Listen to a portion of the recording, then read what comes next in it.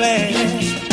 Bring it to the... Hello and welcome back to the EPL Roundtable. I'm your host, Kevin DeVries, and as always, if you'd like to reach us at the podcast, you can do so by either tweeting us at EPL Roundtable or emailing us at eplroundtable@gmail.com. Hello, I'm Jake. I'm a Newcastle fan. I write for EPL Index and Total Dutch Football, and you can get me on Twitter at Jake Jackman with 2 N's. Hi, I'm Gittes Whalen. I am a contributor to the Jackcast. That's the Swansea City podcast. You can find us at the Jackcast, or you can follow me on Twitter at Gittes Whalen. Great. Thanks so much for joining us, guys. Up first, we have Making the Rounds, where we each have a few minutes to discuss what's been happening at our clubs this week. And a bit of a mix-up. I will go first, talking about Tottenham, not just because I think I'm super important, but because Gittos will lead into the topic. But for Tottenham today, we had a 2-2 draw with Leicester in the FA Cup. There's been a lot of frustration from fans, so I guess I'll just start with the actual match. We held possession for most of the match and didn't do probably enough with it. I think Josh Onuma was very impressive. Some people already pointing out the flaws in his game and comparing him to Dele Alli, which I think is a little harsh considering Ali's rampant success at such a young age. Maybe don't compare him to that one. But did very much like what Dele Alli was doing. We were in control for most of it.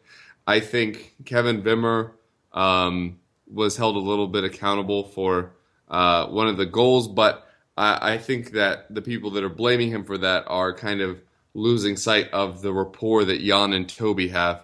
And because we don't have a different right-sided center back that can play with Wimmer in the Europa League matches, he's having to play with different people, and I don't think that's benefited him, including him having to play with Fazio back in the Capital One Cup, which obviously could leave you a little bit scarred.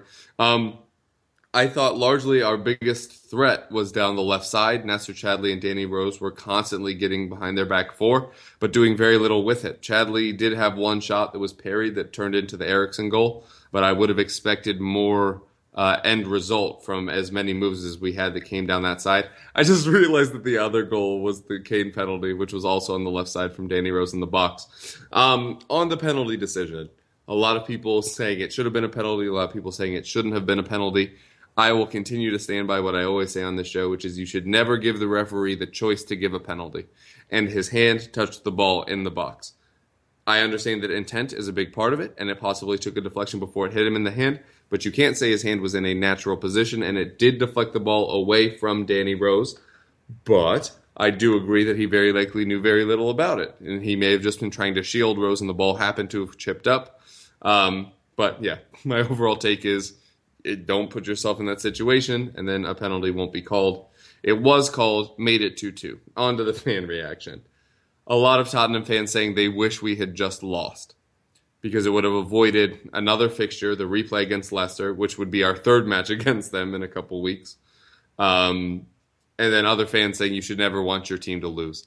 I think that the truth is somewhere in the middle. I think everybody was hoping we would just outright win, for starters. But once you go down 2-1, I don't blame people for looking at the scenarios where this is a year where we need to push for Champions League. I mentioned it on the show on Thursday that this is the best chance we're going to get in quite some time, with Manchester United and Chelsea both very much struggling, Liverpool changing manager midstream. This is an excellent chance for us to finish top four. So I definitely understand the mentality of trying to avoid fixture congestion. But that doesn't mean that I wasn't very excited when Kane scored at the 2-2. I think it is possible to both be cognizant of what could have been better schedule-wise, but also still have joy for your team doing well.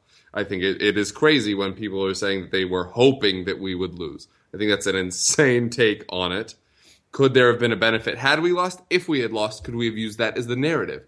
Absolutely, but we didn't. We got a draw. We have another match against Leicester and a chance to go further in a competition where there were already a lot of Premier League matchups. And so whoever ends up, making it to the next round, you could catch a lucky draw and get kind of an easy run through to the semis or to the final. So I am glad that we were able to manage a draw. Would have obviously preferred to have just won. That's another way to avoid the fixture congestion, as if you don't draw them.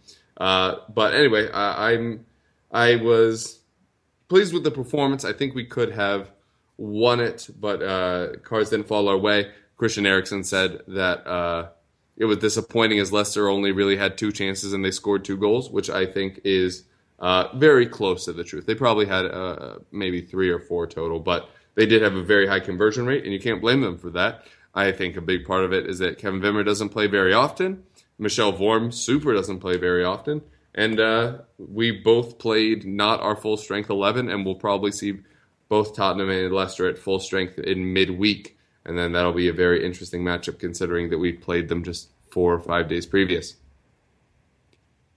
All right, now we will head to Jake to talk a bit about Newcastle. What's been the news out of Newcastle this week? Well, quite a lot is happening, as you would imagine, in January, especially where we are in the table. We started the FA Cup game. I didn't see it because it wasn't broadcast anywhere in the world, so it's quite difficult to find any way to watch it. But from what I gathered from people who were at the game and the highlights I've seen, we played all right. We had more shots than Watford. I think, it's just another year, another FA Cup defeat in the third round. It's the thing now. The lineup we played was pretty strong. We had most of our first team out there. We played quite a weird 3-5-2 formation, which has been untried. We haven't used it all season, so I don't know why he went down that route. But I mean, it didn't work out in the end. It's just another game where we missed good chances and we conceded a very sloppy goal. Wijnaldum misplaced a pass back to the defence, and Troy Deeney picked it up and scored. So Wijnaldum made the error this week, which is quite unusual because he's been good all season. But I guess it could turn out to be a positive in the long run.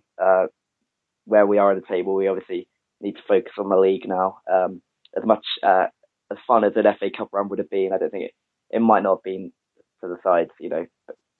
Might not have been best for the side in the long run. But Mike Ashley said last season that we would start to target cups, and this year we got knocked out in the third round of the Capital One Cup by Sheffield Wednesday, and now the third round of the FA Cup by Watford. So I don't know if that's targeting the cups at all. It doesn't really seem like it, but who knows what's going to happen? What's going on at Newcastle at the moment?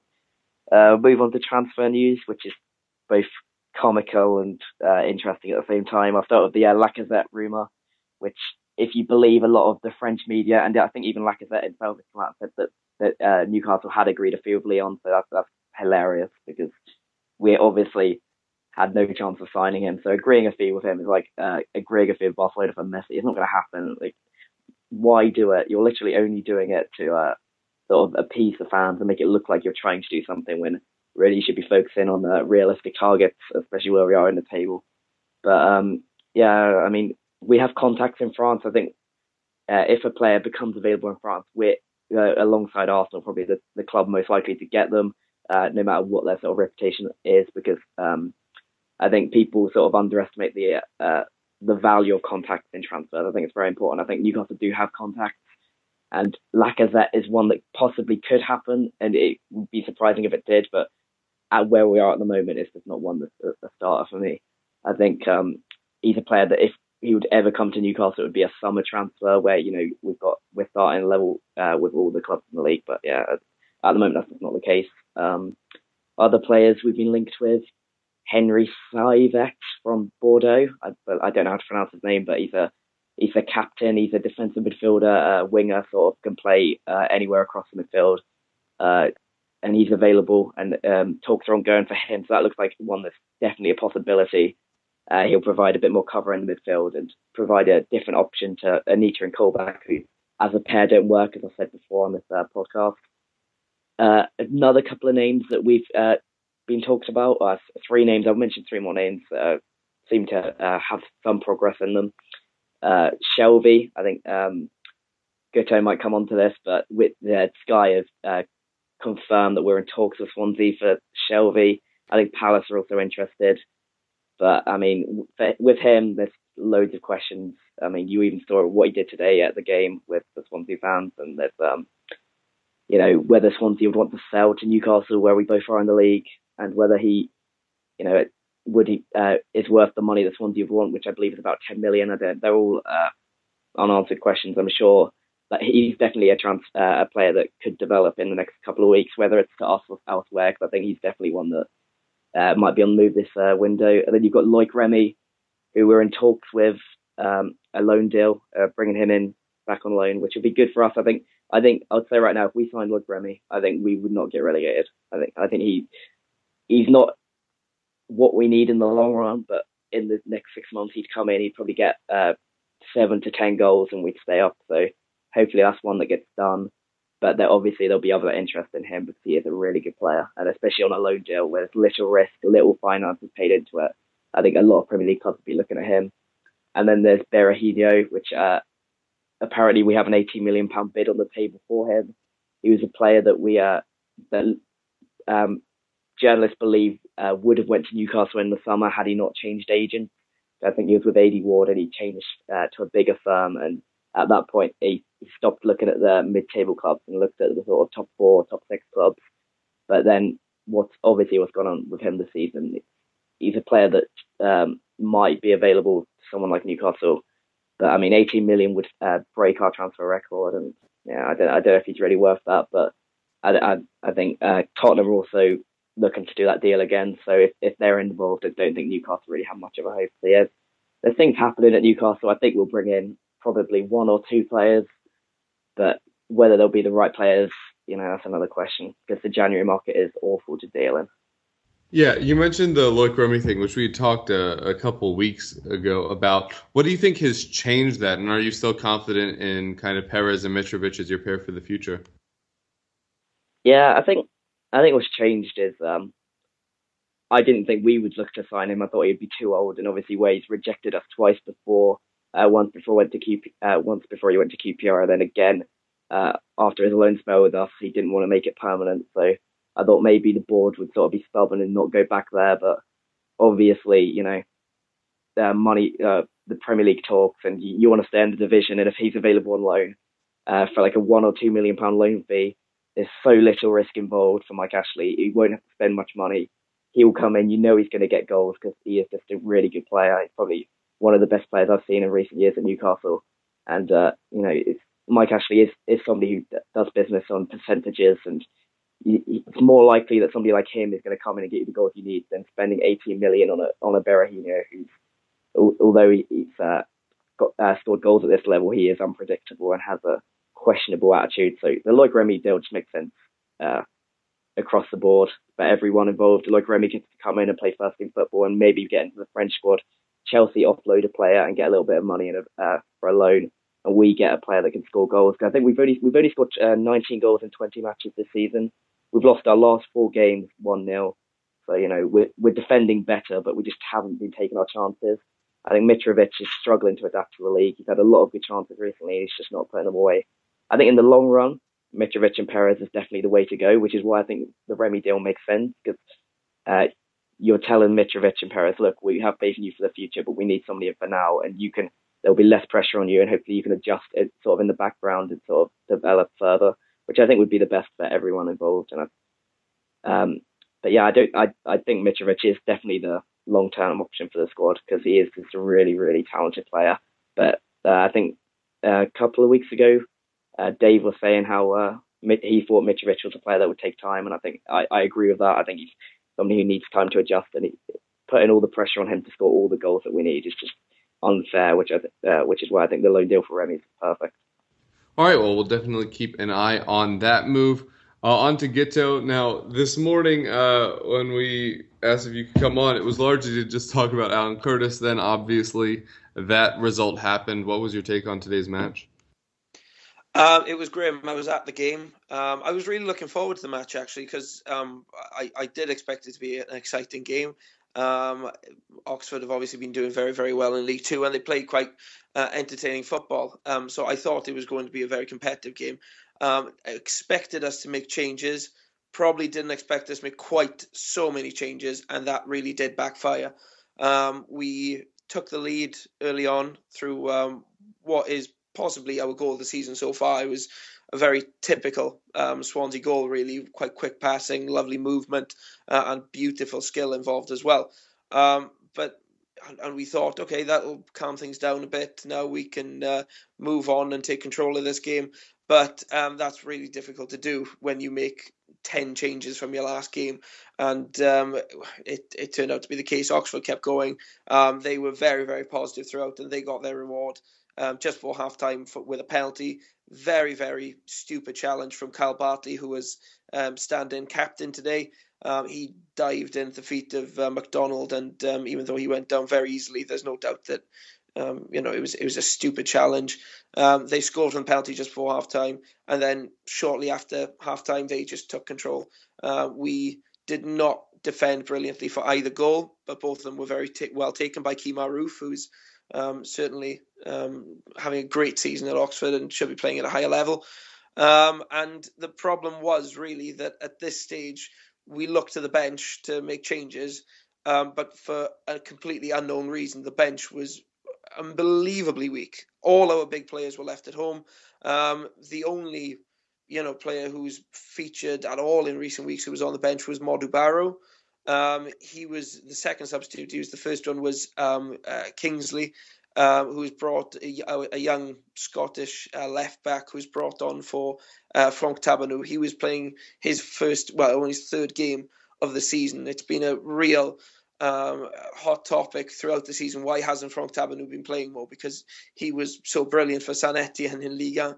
It took quite a big step down really to join Swansea and has not featured at all. Quite clearly fell out with Gary Monk, has been injured, and even though he looked very good on the ball today, he had the defensive skills of a 5-year-old. He was twisted inside and out by Oxford's wingers, and he needed to be taken off for his own safety. So that was the first. So his afternoon, his long and his widely expected and anticipated, big chance in the team didn't go to plan. He had a bit of a disaster today. Modu Barrow came on and made a bit of a difference. We pulled one goal back, but there's no doubt Oxford deserved the win. They were by far the better team, and we were dreadful. We are, I think, only the 7th team this millennium, 7th Premier League team then to lose to opposition from the 4th tier or below in the FA Cup. It's not a great list to be on, it has to be said. It's dominated by Wigans and Norwiches and Derbys. They're not prestigious company. To sum it all up, we've already had one mention of John Joe Shelby today. He had another terrible game. It's summing up his season really and his attitude at the moment. He came over to applaud the fans at the end, which is more than what quite a few of the players did. But he had a bit of stick for his performances, and him being the man-child that he is, he reacted. He became embroiled in a verbal argument with a fan, looked to gesture to him, sort of to meet him outside. And those fans who may have had a little bit of sympathy for John Joe Shelby quickly turned against him. He is, we feel, rapidly approaching that exit door. And I think the feeling among all fans really is that it's no great loss for the club. Jake there has already spoken about how there's a bit of argument about whether it'd be a good signing for Newcastle. I don't think there's much doubt that it would be good for Swansea to get rid of him, because he doesn't seem to be a great influence in the team. He's very immature. He's never, ever matured since joining us from Liverpool. And even though he is undoubtedly a very talented player, we don't see his best performances regularly enough. And it's not that we're just fed up of waiting for him to actually perform at the moment. It's a bit unfair to put all of the blame on John Joe Shelby, but he does really ask for it a lot of the time. Like I said, today's performance really summed up the way his Swansea career is coming to an end, really, and it's no great loss if he does leave. But the question is, what happens with the rest of the team? Yes, it was a massively altered team today, but we've got a huge game coming up against Sunderland now in midweek, and we win that, we put a bit of a gap between ourselves and the relegation zone. If we lose that, then suddenly Sunderland are right up behind us, and we are looking under huge pressure. So it's a massive game for us on Wednesday, and this defeat today to Oxford was the worst possible preparation. I know some people have been saying that they'll take a loss against Oxford if it means we win against Sunderland. That's not necessarily how it works. Obviously, Yeah, you still have to win that match. yeah, exactly. And when you can't beat a League Two side, it really doesn't bode well when you come up against a Sunderland team who are managed by Sam Allardyce, and I think have actually shown clear signs of improvement over the last few weeks. I believe they put up quite a bit of a fight against Arsenal in the FA Cup, even though it was quite a one-sided game. I just feel after today's results, if things don't go well early on against Sunderland, then could see the frustration starting to show. Moving from today's match to kind of the broad picture, as I mentioned, you announced midweek that Alan Curtis will be retained as manager till the end of the season. What was your initial take on that? It was inevitable that he had to be put in charge, really. It wasn't a decision that any of us thought would be made a month ago, when Gary Monk was sacked. Alan Curtis is an absolute legend. For those who don't know, he was with us in the only other time that we've been in the top division. He was with us from the bottom tier up to the top division, again a bit like Gary Monk. He was a fantastic goal scorer, a brilliant international player with Wales as well. He's from the Swansea area. He came back after retiring as a player to work in all sorts of jobs at the club, working in the community, working with the youth academy, moved up to first team coach, and he's always been there. And he's a great presence to have at the club. There's no doubt about that. But he's never, ever shown any interest in being the manager. He is a wonderfully nice guy, the kind of guy everybody wants to have at your club. But he has no managerial experience. He has steadied the ship since Monk left. The results have been decent. We got ourselves out of the relegation zone, got our first win in a long while. Performances have been mixed, but it's quite clear that he wasn't the first choice for the club. They were looking elsewhere. I don't think it's been handled very well. You can't possibly say it's been handled very well when you look all around the globe for a new manager, and at the end, after a month of looking, you hire the caretaker. It's not really a great sign, if I'm honest, and it's particularly worrying since we are now in January, and we are desperately in need of new players, particularly up front, where we're sadly lacking. And the big question that people are asking is, will Alan Curtis, one, be able to provide any ideas on who we should bring in? But more importantly, too, will he be able to attract players? I mean, do players want to? It's difficult enough attracting players to a team that's fighting down the bottom. If you haven't got really a well-known and established manager, then you can really forgive players for not being interested in signing for the club. And we've already spoken about January. January could be a frustrating month for us, I feel, because we're so badly in need of reinforcements. But there's a bit of talk about how much money we'll actually be able to spend, and of course the question of who exactly we are going to be able to attract in the current situation. Curtis's job is to keep us up. That is all he has to do. If he can do that, then it is a successful season, and in the summer they can do a proper job of getting a long-term option in. But if you ask Swansea fans, are they confident of staying up? The answers are mixed. We haven't put ourselves in a great position. The first half of the season was poor on the whole, and we need an improvement if we are to stay up. And we're down there as well with teams who are more used to being in relegation fights than we are. This is a completely new territory for us. Really, we haven't been in this kind of situation for about 12 years, and back then it was down to the bottom of League Two. It's nervous times. Nobody's quite sure how it's going to go. There will be no criticism of Alan Curtis after all this. He's just doing what he's always done and said, I'll do it if you want, with the club. He's always made himself available for whatever we've asked him to do. Well, this is the biggest job they'll ever be asked to do. And nobody will blame him if we go down at the end of the season. But I think questions may be asked to the board, which is quite a rarity here in Swansea because they've done such a great job. but they haven't covered themselves in glory in this search for the manager. Yeah, I think you may benefit from the there are three worse teams than you in the league. What's your take on all this, Jake? Well, I don't. I think that it's been handled horrifically from an outside point of view. I think I can sort of sympathise with Swansea because Newcastle are in a similar position last January when Pardew left for Palace, and we spent like a month trying to get people in, and nobody came in, and we just appointed John Carver. The difference for us was we had about 30 points on the board at the time, and obviously we know what happened after that. We lost a lot of games, and we almost went down. We wouldn't have went down even if we lost most matches because Hull just didn't get enough points. But even so, we came so close to relegation due to the lack of forward planning from the board over a managerial appointment that I'm concerned for Swansea now because they don't have the points that we had on the board. And the transfer window, as Guto said, they need players in, and not only is he not a big enough manager to sort of attract players, will players want to come to a club where the future is so up in the air and they don't know who's going to be the head coach or the manager next season? Because a player from abroad or even in the Premier League might think, oh, Swansea are a good club, I could go there, but then they could appoint a manager that I've had bad run-ins in the past, or they might appoint a manager who doesn't fancy me. Do I really want to commit to moving to a club like that?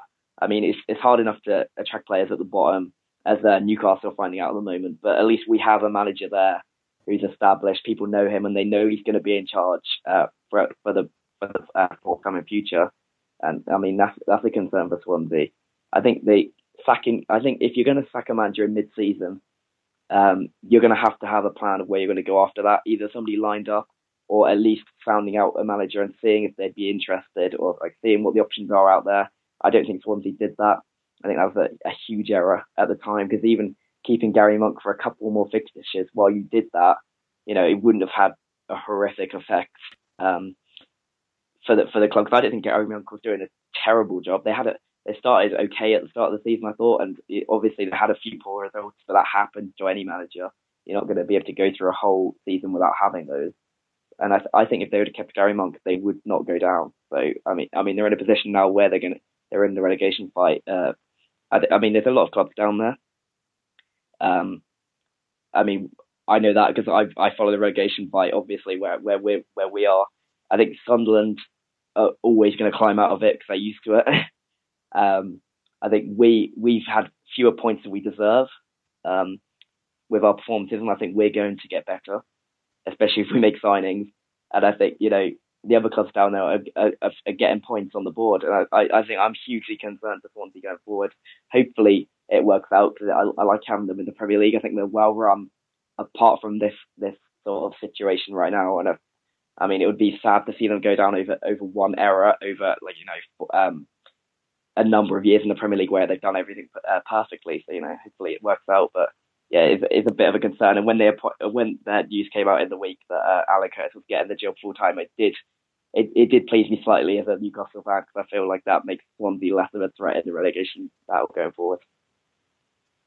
Yeah, I'm not surprised that you say that, if I'm honest. The board actually did take a bit of the acknowledgement. Well, they acknowledged then that they hadn't handled it brilliantly when they appointed Alan Curtis. They admitted that they had been looking elsewhere, that there were various reasons why they had not been able to tie anybody down, and they basically admitted that that they were appointing Alan Curtis simply to get a bit of stability at the club, and just get a bit of certainty about the future. Which it's good that they are acknowledging that the way they've handled it all hasn't been brilliant, but it still, of course, highlights the fact that this wasn't their first choice. There probably are doubts still among the board, as there are among the fans, about where this decision is going to take us. And if I was a supporter of any other club down the bottom, I'd be looking at that decision, thinking, well, this gives us more of a chance. I mean, Jake's spoken there about John Carver last season. Newcastle had so many more points than we've got at the moment, and still very nearly went down. and that was with John Carver, who is apparently one of the best coaches in the league, according to him. We've got to get more points in the second half of the season than we got in the first half of the season. That's going to be difficult, really. Alan Curtis has done a decent job so far, but we need a bit more than that in the second half of the season. If we are to stay up, we need improvement still on what has been achieved in the last few weeks. And that starts with Sunderland. And of course, if there are question marks about your manager from the off, that's a huge first league match as permanent manager for you to prove them either right or wrong. So it's nervous times, and I'm not a massive fan of hiring caretakers. I'm thinking back, the last one I can remember in the Premier League really was Terry Connor being appointed instead of Mick McCarthy. A bit like us, the sacking of Gary Monk was definitely the right decision because things were going in completely the wrong direction and things were going so badly that he had to go. The difference was that we had to bring somebody else in, and we haven't managed to do that. And I think it's similar to what Wolves did with appointing Terry Connor. We're just hoping that we don't go the same way as Wolves did that season. But yeah, I mean, Jake's raised a lot of the same points that Swansea fans have raised here. It's quite clear that it hasn't been managed very well, and we just hope that we're not going to pay a price for it. Yeah, I remember when we got rid of AVB earlier in the season and decided to stick with Tim Sherwood for the rest of it. That wasn't exactly a period of time that most of us look upon fondly. I already mentioned a lot of this on Thursday because we kind of heard it was happening during that show. But it seems like you're opting for consistency and stability over an overhaul, which is the safe play. Because if you had gone for a manager, obviously there would be a lot of upheaval. You'd be dealing with a lot of personnel changes, and it could lead you down the table just as much as it could lead you up it. I'm actually going to disagree with you and your opinion as a fan of that club. That makes no sense. But I think it's an interesting move in an era where everybody seems ready to try to take the jump up. Aston Villa did it with Remy Gard. And not commenting on his managerial ability at all, but it has clearly not gone well for them over at Villa. So it could just as easily, you could have appointed somebody that you thought could rescue you, and it equally not go well.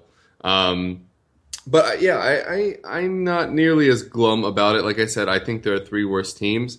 I think Norwich's internal struggles of not ever knowing how to play their best 11 players at the same time will bite them.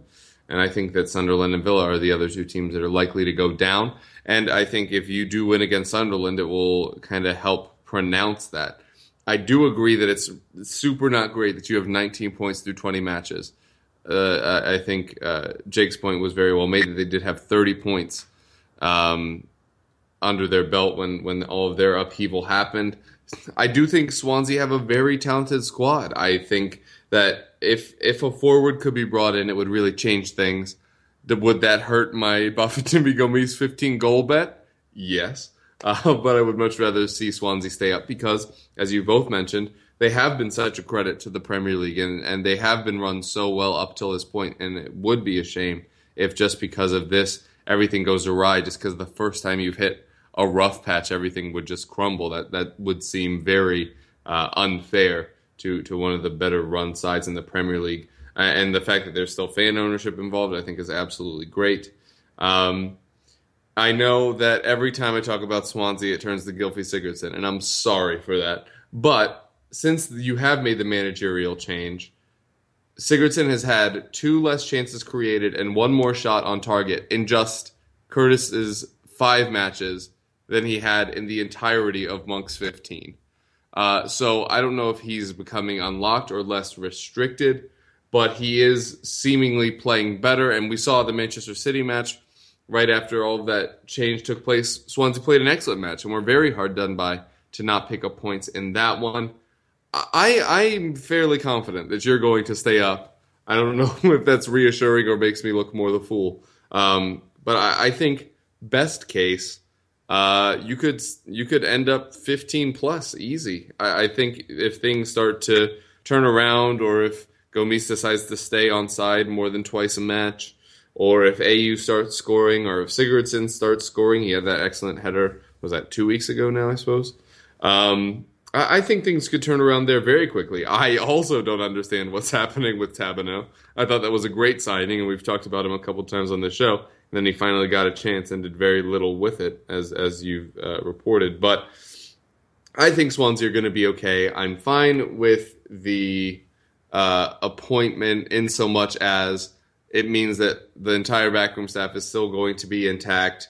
And I think that in a period where the ultimate goal is making sure you stay up so you can collect next year's super paycheck from the new TV deal, that it may just prove to be the right choice staying in-house. The one thing I will say is that our board does have an amazing track record of appointing managers.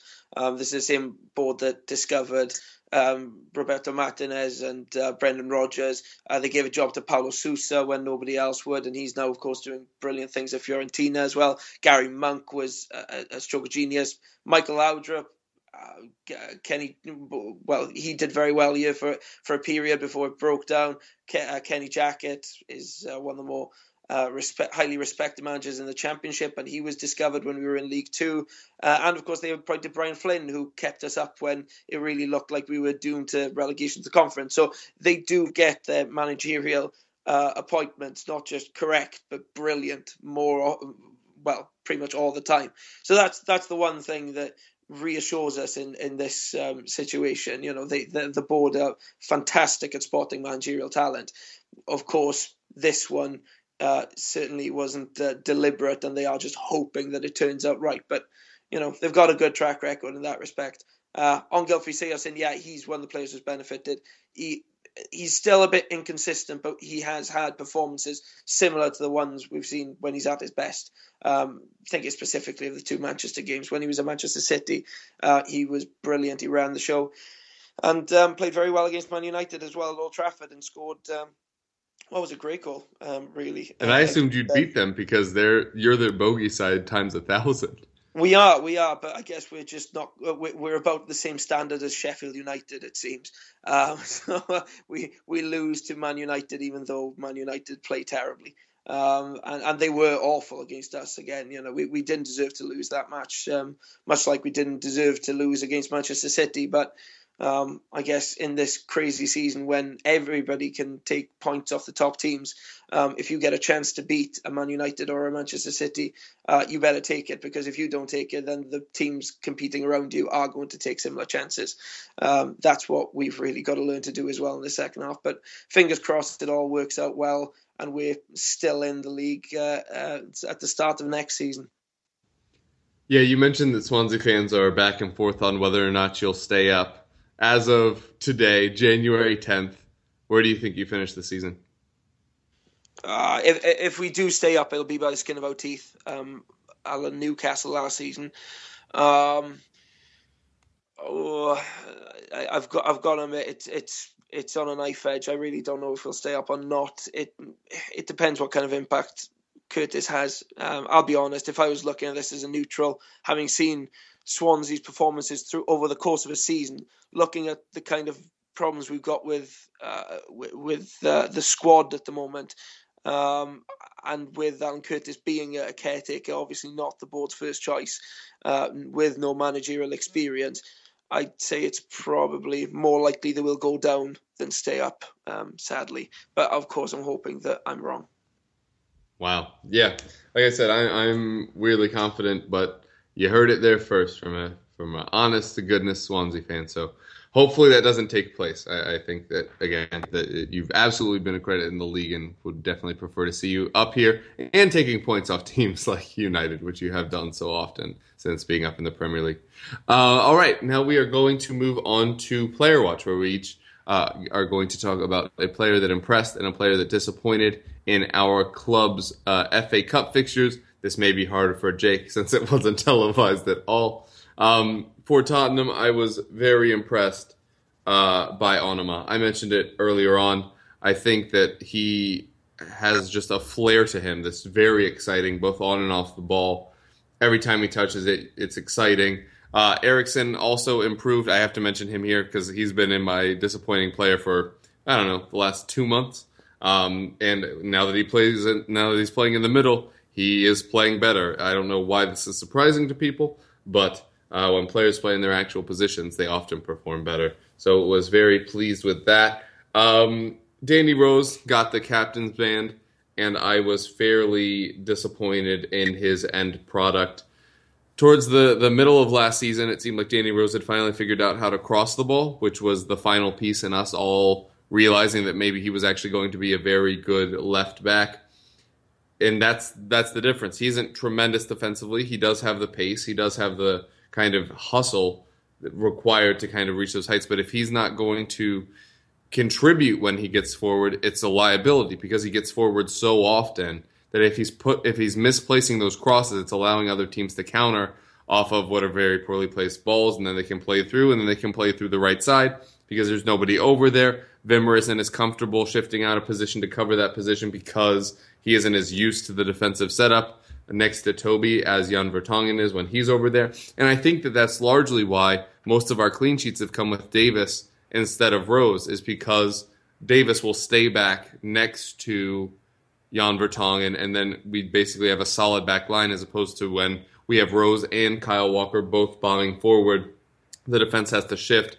Dyer has to drop back. Vertonghen has to cover left back. Dyer plays in the middle. And then we have Toby covering the right. When Walker attacks, it shifts the other way. So I think that Danny Rose did get the captain's badge, still improved by him, but I think it shows why he is in kind of the B team at the moment at Tottenham. All right, Jake, I guess just do your best here. Yeah, I didn't see the game, so I can't go into too much detail. I'll start with the player that disappointed because I can go into a bit of detail here. Genie Wijnaldum, not often a player that disappoints, but I don't really know how he played overall, but he made the error that cost us our place in the FA Cup, so he obviously has to be the disappointment. He had the ball in our own half, and he sort of played the ball back to the defence, and it just went awry. It went in behind the back four. Deeney ran onto it, and he spotted it in. It was sort of like would have been a perfect assist, and he got it at the other end, but sadly he did not. So that cost us our place in the FA Cup. And if he didn't do that, I don't know. Maybe we get the replay or we go on a win. But from the stats, it looks like we were the better team on the whole. Onto players who impressed, it was quite a makeshift lineup with the 3-5-2, and I think Perez. It sounded like he created quite a lot, and he sort of threatened the goal, and he sort of looks good overall with sort of interchanges with Mitrovic and things. So I think that's a positive for us. I think Perez is a really, really good player, and I think there's 4 or 5 players who don't have to worry about their future in football, regardless of what happens at Newcastle this season. And he is one of those because he's going to go on to much bigger things. Hopefully, we move up the table and hopefully build the club with him. But under Mike Ashley, that's unlikely. So I think he's a player that is going to go on to bigger things eventually, and it's great to see about the club at the moment. And obviously, we only signed him for about £1.5 million. That was a brilliant spot from the scouts, and hopefully, we do build. But as I say, he played well at the weekend, and hopefully he continues that because we need all the good form we can get at the moment. Yeah, and in between here, Sky Sports is now reporting that you are officially in talks for John Joe Shelby, and that a bid is expected to be lodged early this week. So that's exciting. Not isn't it? the most exciting breaking news, but breaking news nonetheless. And by breaking, we mean you'll be hearing this about 10 hours after we're recording this. But get to who impressed and disappointed in your match against Oxford. You might not think that's very exciting breaking news, but I think it's very exciting breaking news. The player who impressed, there weren't many, but Liam Shepherd had his debut at right back today. He is we stole him actually from Cardiff City when he was about 17 years old, and it's only now that he's making his first team debut. But he looked quite positive. Looked comfortable with the ball at his feet. Maybe a bit of inexperience at times, but he tried very hard, and I think he can hold his head up high after today's display. I guess Christopher Nordfeldt as well in goals. It's rare that he gets a run out, and I don't think he can really be blamed for any of the goals. Maybe he'll be a bit disappointed that he didn't get his hand to the penalty, having dived the right way. But he pulled off a couple of very, very good saves to stop it from being absolutely, well, even more humiliating than it already was. As far as players who disappoint, I think Jonjo Shelvey is the one. Over Christmas against Crystal Palace, he had a truly disgraceful performance where he was just completely disinterested. It was a game where the rest of the team, it was a vastly changed lineup, and the rest of the team really pulled together and worked hard. And he was just giving the ball away sloppily, just not caring where he was pinging it, setting up chances for Crystal Palace. And it was a bit similar today in the sense that he didn't really look interested in the game. He was just booting balls all over the place, not really looking to take control of the game. And this is an England international, a man who, we know how difficult it is to get kicked out of the England team. So he may very well still go to the Euros, even if he has a second half of the season similar to the one he's had in the first half of the season. But he was outdone today by Kemar Roofe in the Oxford midfield, and he should actually be embarrassed by how inferior he looked compared to Roofe. He was just looked wild and reckless, and it was Jonjo Shelvey's worst, and it's what we see far too often from him.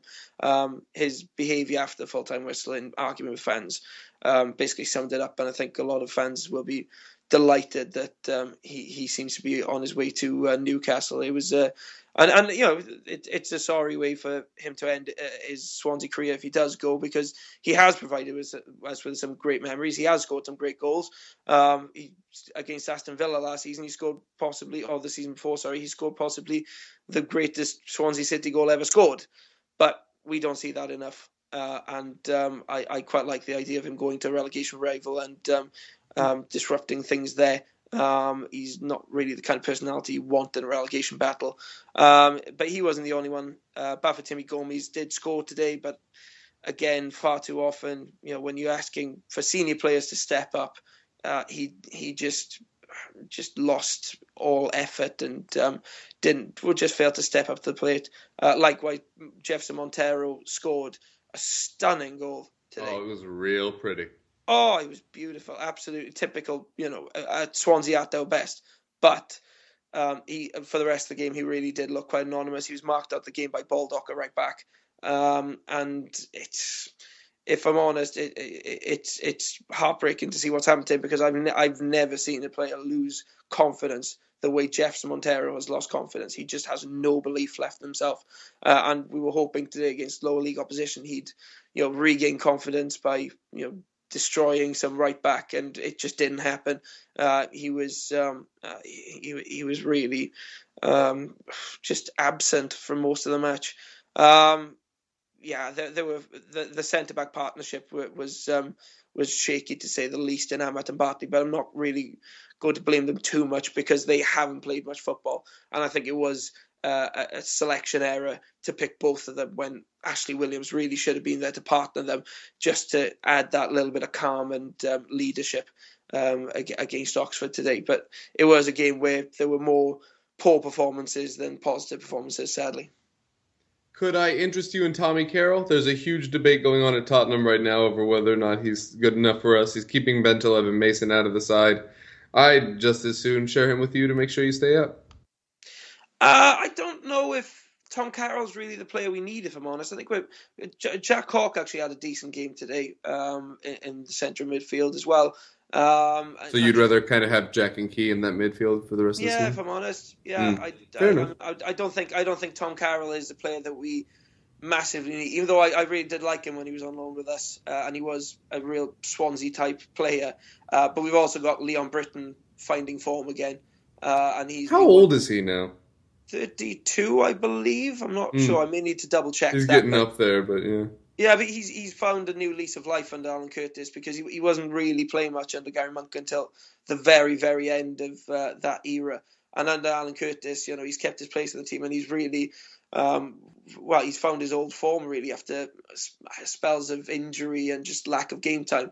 There was talk in the summer that he would be off the MLS, but he's shown his importance to the entire club, because the whole ethos of Swansea City can be found in Leon Britton. He is, the embodiment of the club, really. And I think if you lose those kind of players, then it can be quite dangerous. But he'd be keeping something like Tom Carroll. I don't know if they keep Tom Carroll out of the team, but it's not our main concern at the moment. I think we've got other areas which really need strengthening, and central midfield is one of the few areas where we can probably make do for the rest of the season. All right, now we will head into match previews, because weirdly it's a Sunday and the matches are upcoming on Tuesday and Wednesday. We'll start off with Jake and Newcastle's match against Manchester United. Yeah, I think this is a game that definitely is a could win. I wouldn't say we should win, but it's definitely a could win. The last Premier League game against Arsenal, I think you'll be hard to find a team more unlucky than we were. I think we played Arsenal off the pitch at the Emirates, to be honest. And I think we were so unlucky in that game. I think they had one or two chances and they got their goal. And we had about five or six really good chances and just couldn't find the back of the net. So, that was encouraging and frustrating at the same time, because they're probably, in my opinion, they're going to go on and win the league, and we dominated them at their place. So that's a good thing for us going forward. And I think it's not going to be a good game against Manchester United. We've lost our last 4 games 1-0. I think they've scored 6 in their last 10 in the league. So yeah, it's not going to be one for the neutral. It's going to be very scrappy. I think it's going to be either decided by 1 goal or no goals at all. And hopefully we do get the win, because I think we've got the players that will cause Manchester United problems. We've still got the pace, the physicality of Mitrovic against the Man United defence is definitely something to watch, because I think they're not strong in the air, and we definitely have that sort of potential in our side to mix it up a bit. And I think with Tiote back in the midfield alongside Colback rather than Anita, that's something that is going to be a positive for us, because he's had some of his best games against Manchester United, and he gives us so much more cover for our back four than the Anita Colback duo do. So I think that's definitely a positive, and I think we're going to go into this. We're going to play well. We always play well against the big teams, because our players think that they're the only games that matter for some reason. So I think we're definitely going to play well. It's just whether we take our chances, and at the moment it's hard to see us doing that, where we've obviously not scored in 4 matches. We've missed some absolute sitters, and it is at St James's Park, and for that reason, I think I'm not going to be confident. I can't be confident as a Newcastle fan. I think we're going to draw 0-0. Do it. No, believe in yourself. Nah, I think it's going to be a boring game. It's going to end 0-0. Yeah, I just can't see either team scoring, to be honest. Man United are dreadful, and we're just as bad. But yeah, 0-0. I forget the stat, but it's something like the last 10 matches or something like that. Manchester United have gone to the half 0-0. So it's 0-0 or 1-0. I think it was. Or something like that. Yeah. Anyway, that's crazy. There's not going to be goals. I'm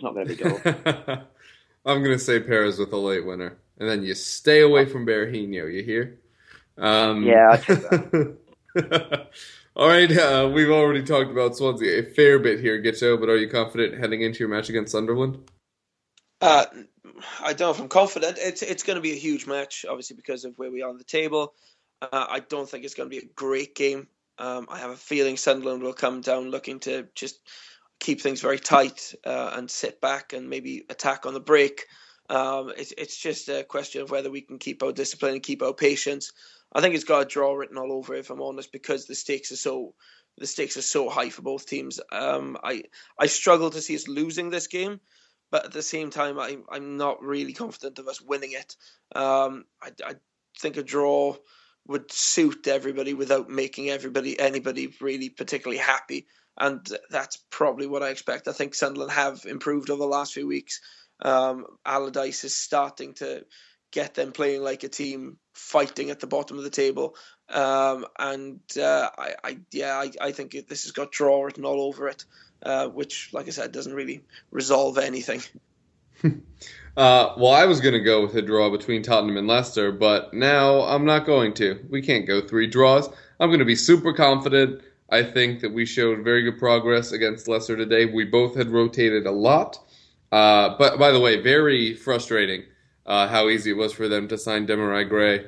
We had been scouting him for quite some time, and I think it was an excellent signing for them, especially when everybody is super excited about Vardy, but he is not particularly young.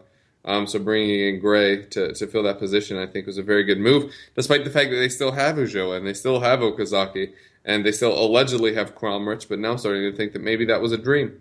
But Tottenham versus Leicester, their defense has been much improved lately. They've only conceded 1 in their last 3 Premier League matches, obviously conceded today.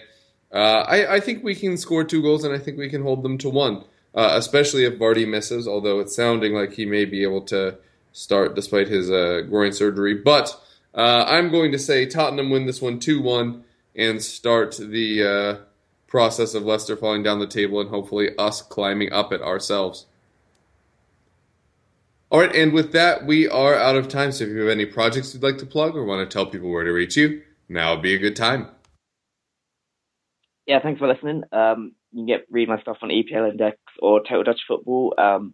There'll be a preview of the Newcastle Man United game coming up tomorrow, so if you want to read more on that, check that out. For anything else, you can get me on Twitter at Jake Jackman with 2 N's.